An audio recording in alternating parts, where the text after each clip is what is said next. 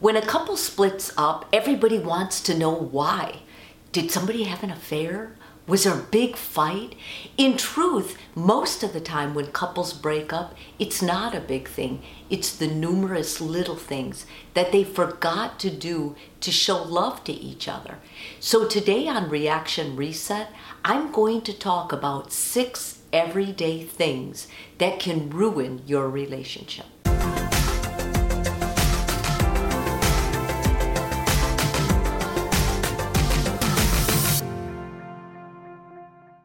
In a long-term relationship, it's common. We all do it. We start taking each other for granted. We forget to appreciate each other.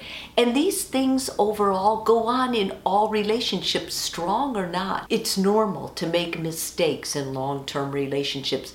The big thing is relationships that are good learn to forgive. They also learn to get reacquainted, to appreciate, to try new things. Couples who shut themselves off, or they don't want to try new things, or they begin getting stuck in a rut, they're excluding their partner, those couples become vulnerable. If you begin talking badly about your partner to your friends, in 2017, in Family Psychology Journal, there was an article and they talked about how detrimental it was when you talk badly about your partner to your friends. That was called social sabotage. And when it happened between couples, it deteriorated trust. It makes sense. In marriage and in a happy relationship, the one thing you know is your partner has your back. If you're throwing them out to the wolves of your friends and family and talking about their weaknesses, it makes sense that you're going to actually deteriorate the trust between the two of you. You're dishonest about finances. Do you find yourself when you come home from a store hiding the receipt? Or when you make a big purchase, you're already thinking of the lie or the rationalization you're going to give your partner? When you hide your finances or you're not completely transparent and honest, you're basically telling your partner, I don't trust you. It is a form of betrayal, very much like cheating on them in an emotional sense, except you're using something very powerful that the two of you are supposed to use to build a future together. You're using your finances. When you display contempt to your partner, that's one of the biggest predictors of divorce. When you feel contempt toward your partner, you're basically telling them, I'm disgusted with you. I'm superior to you. You can see it with motions such as eye rolling or maybe even putting a little dig in and saying it. This is very hurtful to the relationship. It makes your partner feel humiliated.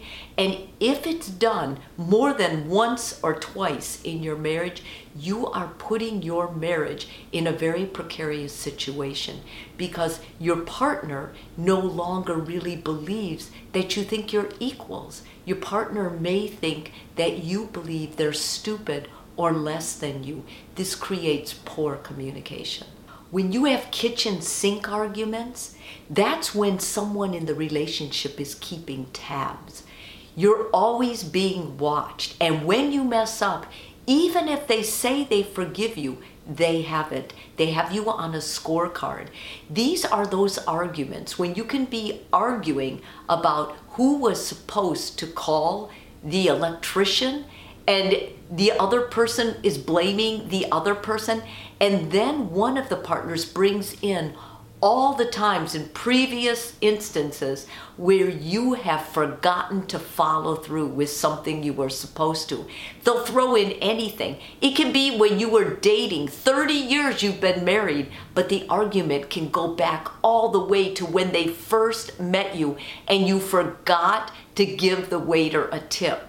These are very hurtful. And what's more is it makes your partner feel like, well, I better be very careful because even if they forgive me, have they really? Finally, and we're seeing this one a lot in today's culture, you use texting to work out complicated marital issues.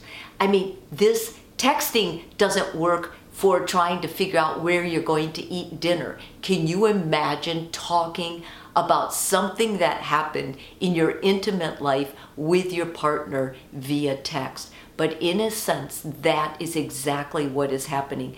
People's feelings get hurt. They go to therapy with their phones. I have to read exactly what each person has said on text.